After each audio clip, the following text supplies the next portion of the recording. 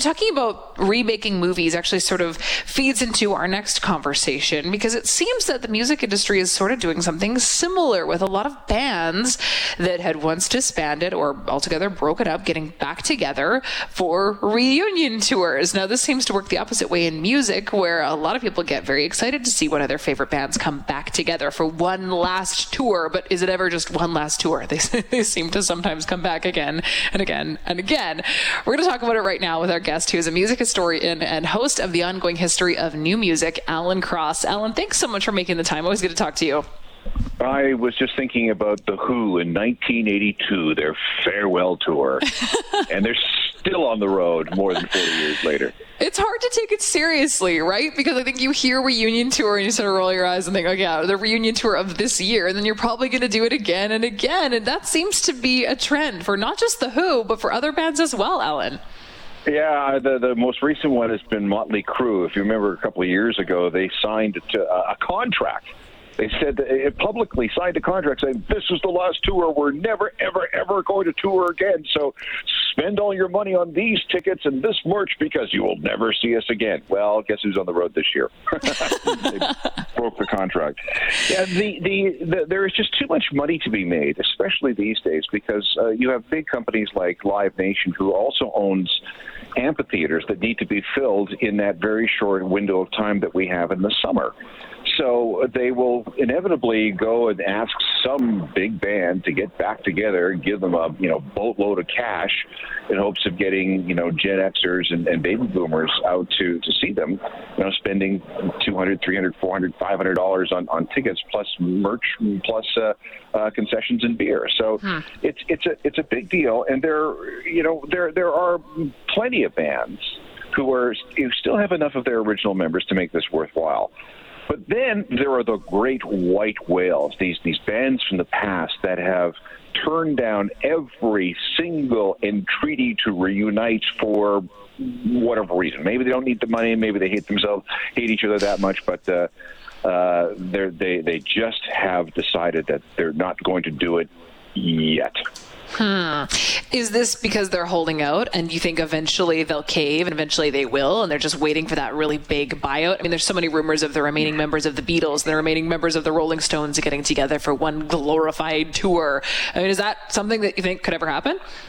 Well, let's look at somebody like Oasis. Oasis broke up in the summer of 2009, and ever since that, there have been rumors that they're going to get back together. And every 6 or 9 months or so, some UK tabloid starts a rumor saying that Oasis is getting back together, and they're going to have these huge shows in the UK, and everybody's going to make a ton of money. And then only a day or two later for this whole thing to be shot down. We're in the midst of something like that right now. About 2 years ago, Noel Gallagher was asked on a British TV show how much it would take for him to get Oasis back together, and he said £100 million. Well, just last week he said, "Yeah, I'd get together for £8 million." So he's dropped his price by 92%, and this time it may be true. Simply because Liam Gallagher needs the money because he's got a lot of ex-wives and love children. Noel Gallagher is getting divorced from a wife he's been with for 22 years, so that's going to cost him a lot of money. Nobody's selling records anymore. Only so much money is coming in via streaming, and you'd like to have that income stream back to where it was. So if Oasis can get back together, I tell you that they would make tens and tens and tens and tens of millions of dollars for something like that, even if they just stay in the UK. Yeah, I mean, the question of does this work? And if you're measuring whether it works with profits, I mean, I think the answer would be yes. We've talked a lot about nostalgia on the show as a marketing strategy, and it seems to work in so many different areas. And it's the same in music. I mean, the nostalgia of seeing a band that you grew up with or that you once loved. I mean, people are going to go even if maybe it's not going to be the actual final tour, right? Right. Well, yeah, there are some final tours. I don't think we'll ever see a reunion. The Jam, for example, they broke up in 1982. People have been asking for them to get back together for the last 41 years. Talking Heads, which would be really good. They never really broke up. They just kind of evaporated after 1988. But and you know, they were one of the preeminent new wave bands of all time. To have them back together would be fantastic. I don't see it happen because it all depends on David Byrne, and David Byrne's doing things on Broadway and with world music and so on. I don't think so. And then another one would be the White Stripes. You know, Jack White is doing extremely well right now. He doesn't need an awful lot of help, and he's always been a guy to look forward. Meanwhile, his partner in the White Stripes, Meg White, has pretty much fallen off the radar. She has not really been seen in public in 14 years. And she turns down all requests for interviews. She doesn't engage on social media. You don't see any news about her whatsoever. And she's apparently just quietly as the introverts in Detroit. So we're never ever going to see them back. I mean, it was tough enough to have her get on stage with the White Stripes. Now, not going to happen.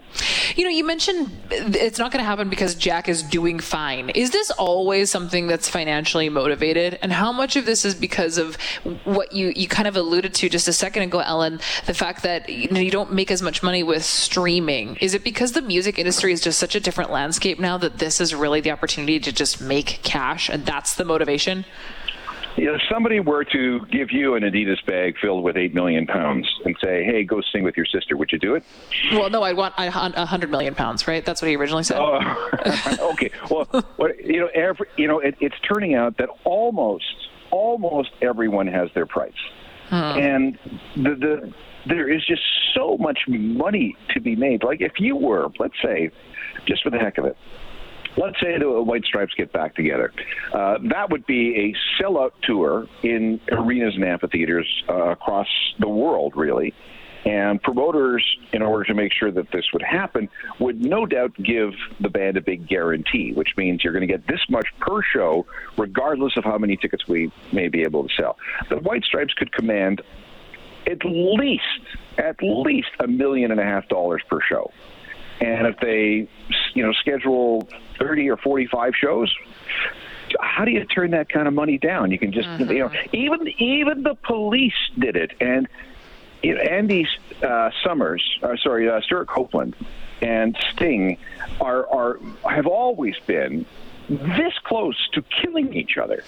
Yet they were able to bury the hatchet for the duration of that tour, and the tour grossed something like $430 million. You hold your nose and you do it. Yeah, well, and that's another draw too, I think, for fans, right? When you know that there's tension in the band, it's another reason to go watch. Sometimes it doesn't work. How many times have Fleetwood Mac said that they're going to tour and get together and then shows get canceled because of tension amongst the members? Is there one group, Alan, that you would love to see reunite, but you think there's probably there's no chance? You just have to accept the fact that it's not happening. I would bounce between Oasis and Talking Heads. Mm-hmm. Either one would be fine. But I've learned never to say never. 60% of Guns N' Roses got back together. They've been touring in that form since I think 2016, and by the time this particular tour is over next year, that what was it called? Not in This Lifetime tour. It will have grossed $1 billion. Wow. So it's an interesting situation. Really quickly, Alan, I don't want to put you on the spot with this question, but does it work as well with someone who's coming in as the new lead singer? Because some bands have done that; they've introduced a new face. Is it still as successful when they do that? Not usually. It can happen, but not usually. The best you can hope for is to maintain your fan base. I'll think about Alice in Chains, for example. They've been without their singer Lane Staley since the late 90s. They've got this William Duvall who's singing for them right now, and they're doing okay. He sounds reasonably like Lane, but he's not Lane. And you can do it, but you got to do it carefully. Changing a lead singer is one of the most risky things that you can possibly do in a band.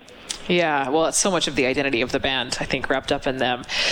Alan, thank you so much for coming on this afternoon and for breaking this down. Really appreciate your time. You're welcome. Of course. Take care. That's Alan Cross, music historian and host of the Ongoing History of New Music.